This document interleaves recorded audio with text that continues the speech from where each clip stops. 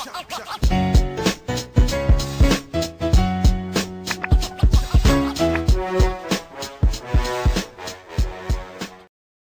to another episode of the Hoop Talk podcast by fans for fans. I'm Ryan. There's my guy, Jalen. What's up, everybody? This podcast is where we discuss all things basketball, so expect a lot of hot takes, debates, and a true display of basketball knowledge. Let's get right into it. Our topic today is our continuation of our positional ranking series, and today we're going to talk about our top 10 Eastern Conference power forwards. So, Jalen, who are your top 10 Eastern Conference power forwards?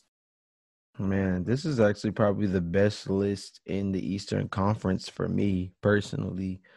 We're gonna start at number 10. Number 10 is Aaron Gordon of the Orlando Magic. At number 9, John Collins of the Atlanta Hawks. At number 8, we have Kevin Love of the Cleveland Cavaliers. At number 7, I've got Tobias Harris of the Philadelphia 76ers. At number 6, I've got Domantas Sabonis of the Indiana Pacers. At number 5, I have Blake Griffin of the Detroit Pistons. At number 4, I have Pascal Siakam of the Toronto Raptors. At number 3, I have Bam Adebayo of the Miami Heat. At number 2, I have Jason Tatum of the Boston Celtics. And at number 1, I have Giannis Antetokounmpo of the Milwaukee Bucks. So at number 10, I have John Collins of the Atlanta Hawks. Number 9, I have Julius Randle of the New York Knicks. Number 8, I have Domantas Sabonis of the Indiana Pacers. Number 7, I have Blake Griffin of the Detroit Pistons. Number 6, I have Tobias Harris of the Philadelphia 76ers. Number 5, I have Kevin Love of the Cleveland Cavaliers. Number 4, I have Bam Adebayo of the Miami Heat. Number 3, I have Pascal Siakam of the Toronto Raptors. Number 2, I have Jason Tatum of the Boston Celtics. And number 1, I have Giannis Antetokounmpo of the Milwaukee Bucks.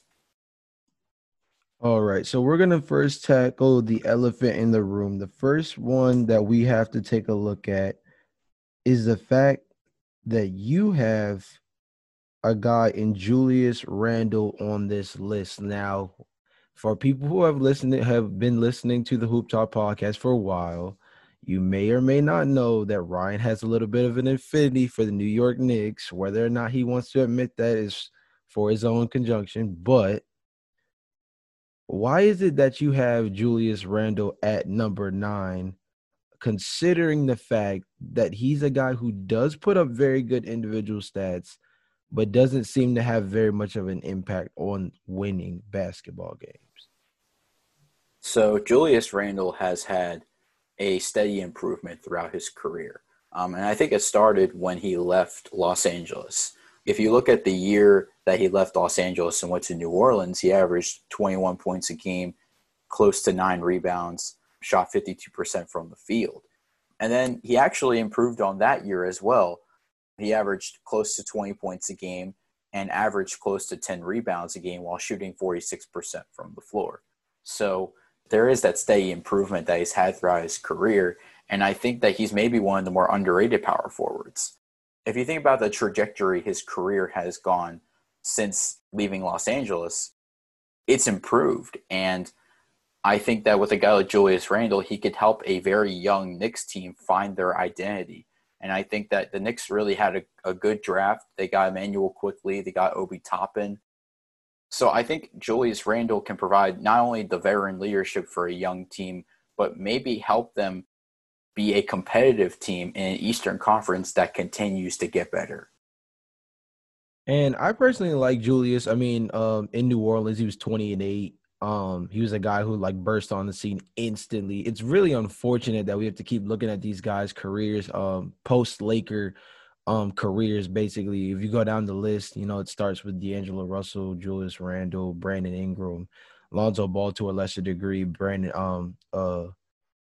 Kyle Kuzma to a lesser degree as well. Circumstances like those, Kyle Kuzma is going to be the next one I feel like that we're going to see. He did just get a little bit of a 3-year extension. I think that might have been able to sweet up his trade value. I'm not going to lie to you. I don't think this is a guy who's going to be a long-term asset for the Lakers just because, I don't really see what he earned from the playoffs last year. You know what I mean? But that's for a different day. In terms of Julius Randle individually, I do like him as a power forward. My biggest concerns for him is where he stands in this rotation. Clearly, the young guys right now are the ones that they want to develop. Tom Thibodeau being the coach or not, this is still a young team that has guys that, they're going to want to build up. And they picked Obi Toppin at Julius Randle's position at 8. So the question comes, how much time are they going to split? I mean, another thing to take into consideration is during the preseason, it actually seemed as though the young guys being on the court performed a lot better. And specifically at that position, Obi Toppin outperformed both Julius Randle and I believe the other power forward they have is Taj Gibson right now. So under those circumstances, my question will be whether or not Julius Randle is still on this team by the end of this year, despite being a young building block himself. I don't know, man. I think the biggest thing with him is I just wonder about his overall game. He's still a guy who, like I said beforehand, doesn't really impact the winning aspect of it that much. But I'll kind of touch on that by segueing into this. Aaron Gordon is a guy who I have on my list that you don't have. And one could argue that Aaron Gordon is a B level player, I'll say. A guy that which is a lot of what Orlando has is B level players across the board. And he's a guy who doesn't necessarily propel you past being an 8 seed in the Eastern Conference. Has seeing him and the Orlando Magic constantly hit the same ceiling been a part of what's made you lower on him to not have him on in your top 10? Or is it something else about his game that kind of makes you a little bit higher on a guy like Randall and in opposition to a guy like Gordon? So statistically, Julius Randle is putting up better numbers than Aaron Gordon. Julius Randle last season averaged close to 20 and 10 a game. Aaron Gordon averaged close to 14 and 8 a game. However, I don't think Aaron Gordon is a bad player. I just think that he is an honorable mention, in my opinion, for my list, but he is only an honorable mention considering the fact that the power forward position in the Eastern Conference is loaded with talent. If we looked at all the names that we listed off on our list, all of them are top 10 worthy players in their position. Some of them top 5 in the league, like Giannis Antetokounmpo and Jason Tatum. But if you think about where Aaron Gordon is placed in terms of an Orlando team that always seems to sneak into the playoffs as a 7 or an 8 seed, I kind of worry Orlando is just going to be that, a playoff team that always sneaks in as a 7 or an 8 seed, and they're never going to be able to reach the 2nd seed or the 1st seed in the Eastern Conference. They have a lot of talent on their team, and you mentioned that they have a lot of starter caliber players on their team, like Aaron Gordon, like Nikola Vucevic. It's just a matter of where their ceiling is.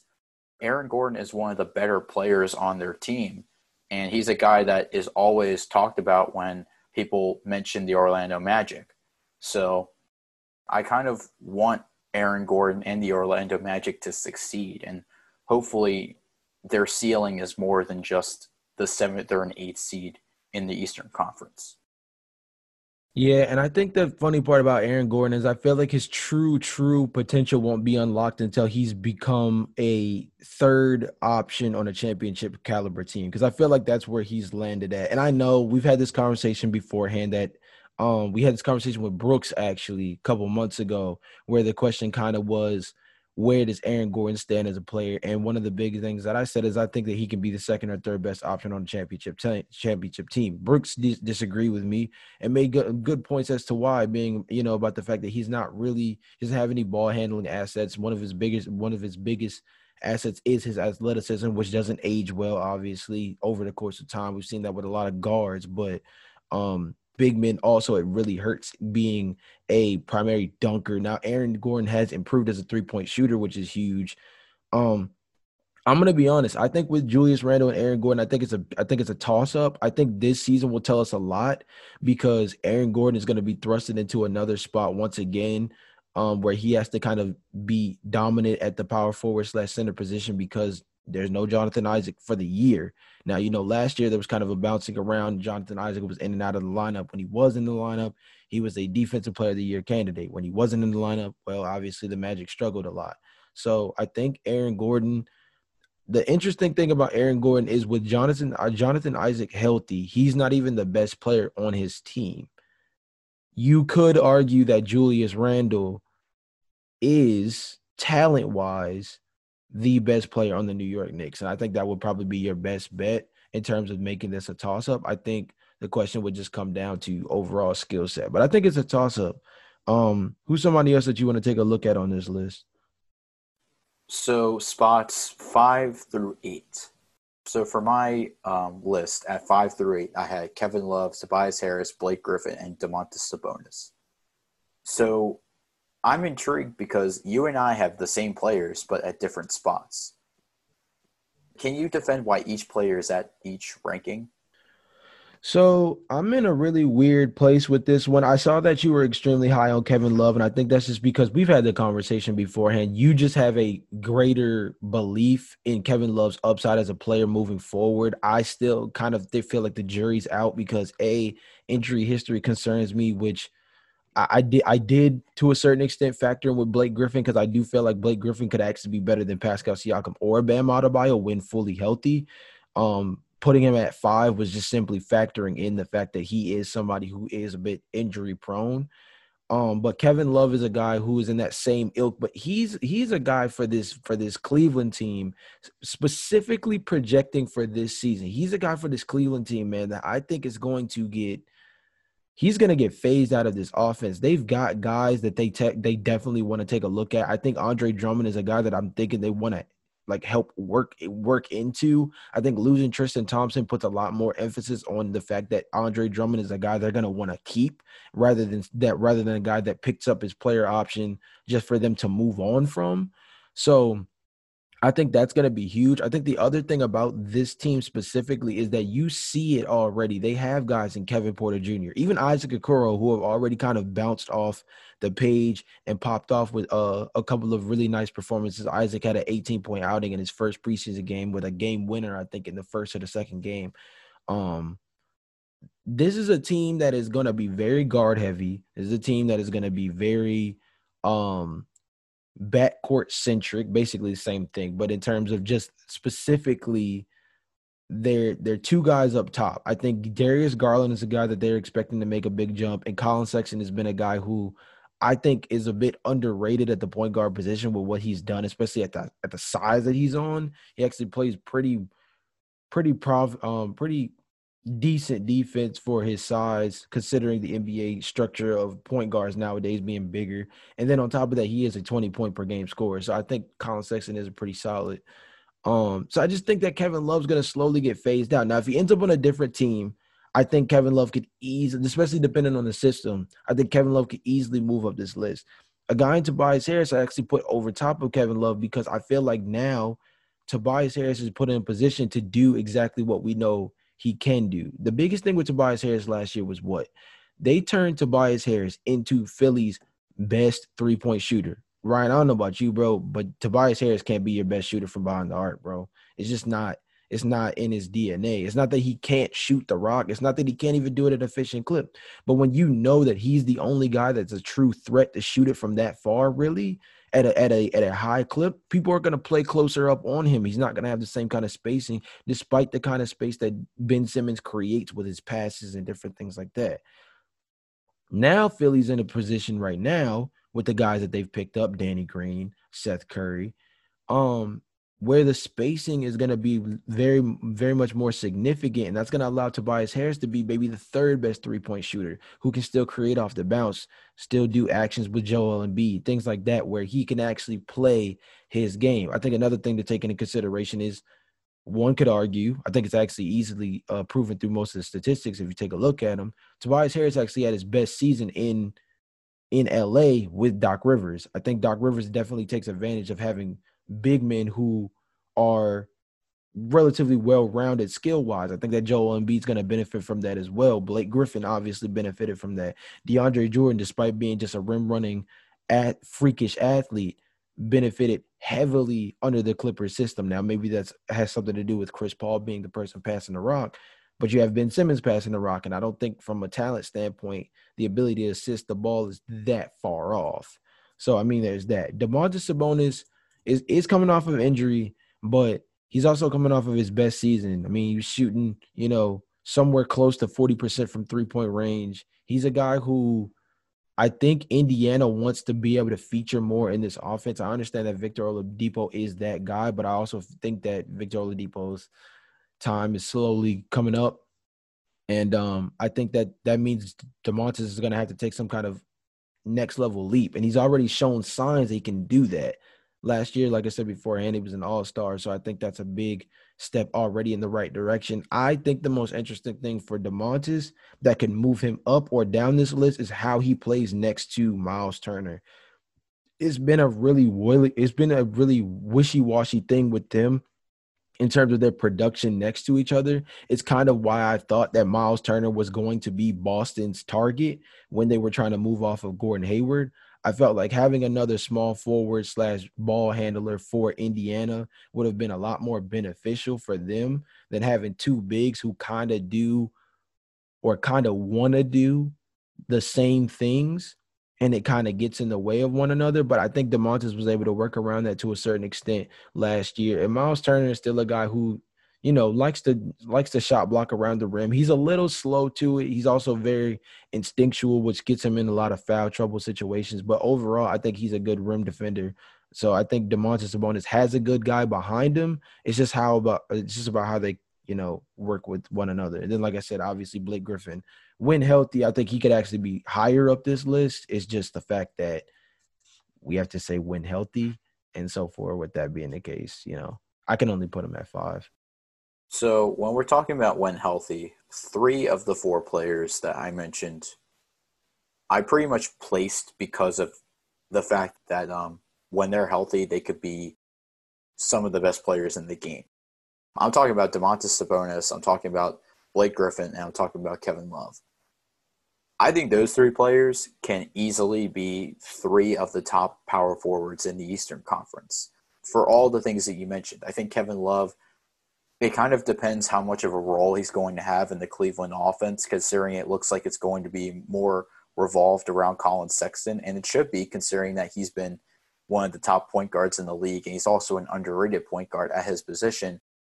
For Tobias Harris, I think it's just more about how he gels at the power forward position with this new team, because Philadelphia no longer has Al Horford. So with Tobias Harris taking over the power forward position, I want to see how he improves, because last year it wasn't as good. He did not perform well in the playoffs. I could point out one game specifically, a 27-point loss in Game 2 to the Celtics, where he shot 4-14 from the field. And given that, yes, he put up 13 points and 10 rebounds, he shot 4-14 from the field, and he really didn't have a good shooting performance until Game 4 when Philly was swept by Boston. Domantas Sabonis, like I said, another guy, when healthy, that could be one of the best power forwards in the Eastern Conference. I think Sabonis is going to have a much larger role, like you said, in the offense, considering that I think if you pair him with Miles Turner, they could be a great front court duo, given Turner's ability to dominate in the post, dominate in the paint, and then Sabonis being able to expand his game in the mid-range and in the perimeter. I think that's something that Indiana should be looking forward to. I think they have a great duo, and I think that Sabonis could be a feature part in the offense depending on what happens with Victor Oladipo. So that's going to be interesting as well. And then Blake Griffin, another guy where you say when healthy, he's one of the best players in the league. I don't think there's any doubt that throughout his career, Blake Griffin has been one of the best players in the league. But again, we always have to go back to the fact that he only played 18 games last year. So I think if Blake Griffin can stay healthy, he's a top 5 power forward in the Eastern Conference. I just think that Blake Griffin now is in a situation where Detroit is trying to make a playoff push, depending on what you think of the acquisitions that they signed in the offseason with Jeremy Grant, Mason Plumlee, Jahlil Okafor. I think Blake Griffin is a guy who can possibly prove us wrong, and then also maybe be the star player on this team outside of Killian Hayes, who it looks like is going to be their starting point guard. Yeah, I mean that's the biggest thing, right? And I mean with their acquisitions that they made, one could say that they have maybe overestimated the contingency plan of being able to prepare for a guy like Blake Griffin potentially being out. Like you said, Dwayne Dedman, Jeremy Grant, just those two alone are really good fill-ins as role players at that position. But they even doubled down on it with Plumlee. So I mean, it was one of those things, and I mean, they paid heavily, which kind of shows either their value in needing, replacements for Blake Griffin, or shows signs that Blake Griffin might be a guy who might be on the move. And that'll sway things as well in terms of what his play looks like this season. I think the elephant in the room that we should address before we wrap things up is we kind of understand that Giannis and JT at the top.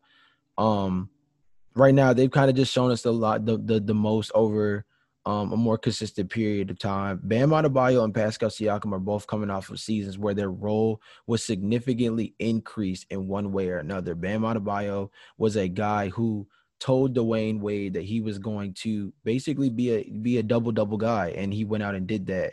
And he was the second best player on that team. I think as you go throughout the playoffs, you could argue, was it Dragic? Was it Hero? Was it Duncan?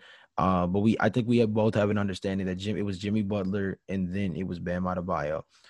On the flip side, Pascal Siakam was asked to be the number one, if not the number two guy. I would say number one, just based off how things transition in terms of him being an overall two-way player for their team.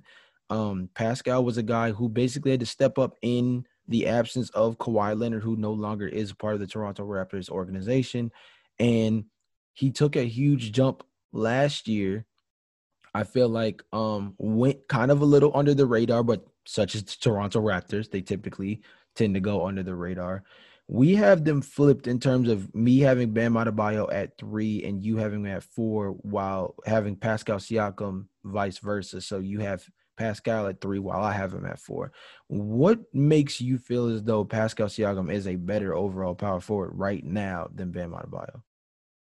So I'll be honest with you, Jalen. I almost wanted to put like a tie at the third position because Bam Adebayo and Pascal Siakam made huge improvements from last season to this season. You mentioned Pascal Siakam and how he took over the Toronto offense with Kawhi Leonard leaving to go to the Clippers.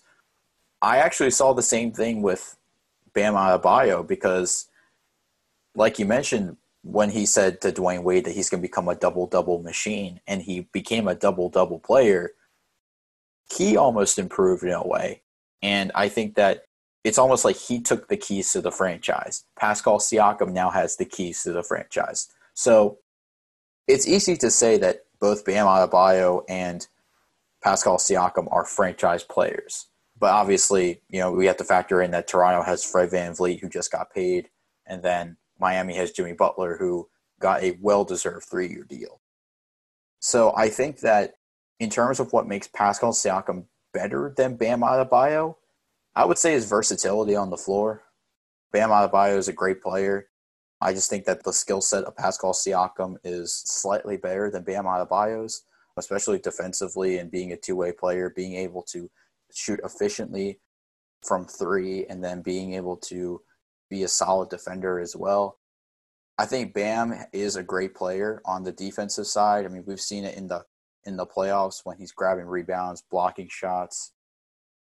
And I just think that shooting-wise, from the field, Bam Adebayo is slightly better from the field. From 3, he's only shooting 14%. Pascal Siakam shooting almost 36% from 3. So I think if Bam Adebayo develops a perimeter shot, he could be one of the better power forwards in the league. Yeah, I mean, I think I agree with you. This was like a serious toss up. And I think, for me with Bam, it's just simply the fact that I feel like he has his pulse on the franchise in a way that I think Pascal doesn't. I do believe that Pascal is considered to be the best player on Toronto right now.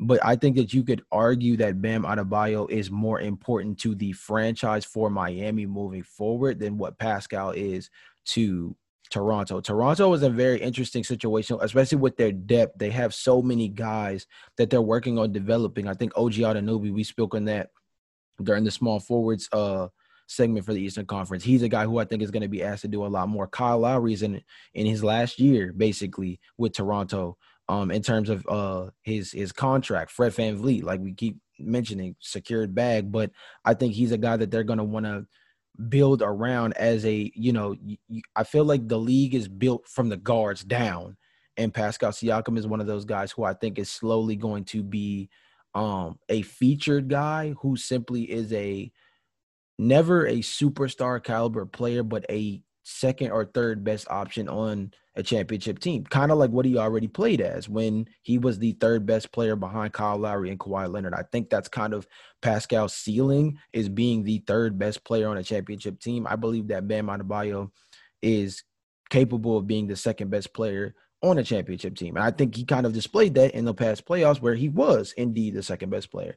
I think if you had to chop it down to a coin flip, I think offensively they're both extremely sound. I think defensively they're both extremely sound. I think they both play relatively well on both sides of the floor to the point that they can cover, I would say, at least 3 through 5. I would argue maybe that they could both cover the guard positions, but I think it depends on what guard you're messing with. And I think the needle mover, if I had to concede, would just be that Pascal can stretch the floor. That's the biggest asset, like you touched on beforehand, north of 35% from the floor. If you shoot better than league average at the 4 position, you have stretch 4 capability, and that's like extremely valued in the NBA now today. So, I mean, that's even why Tobias Harris was um, as high on this list as he was. Because honestly, if he couldn't shoot the 3, he probably would be under a guy like John Collins, who I have on the list.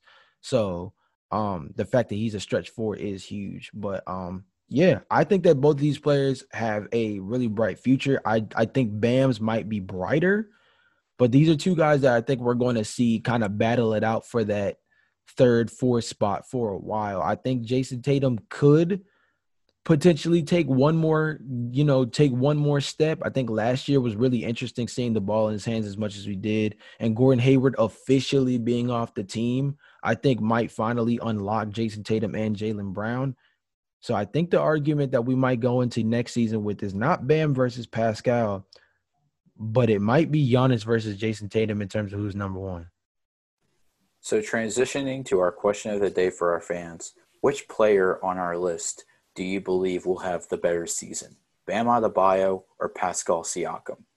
This has been a great episode today on the Hoop Talk podcast. Of course, make sure when you subscribe to us on Apple, you rate our podcast 5 stars and subscribe to us wherever you get your podcast. We'll see you guys next episode. Peace.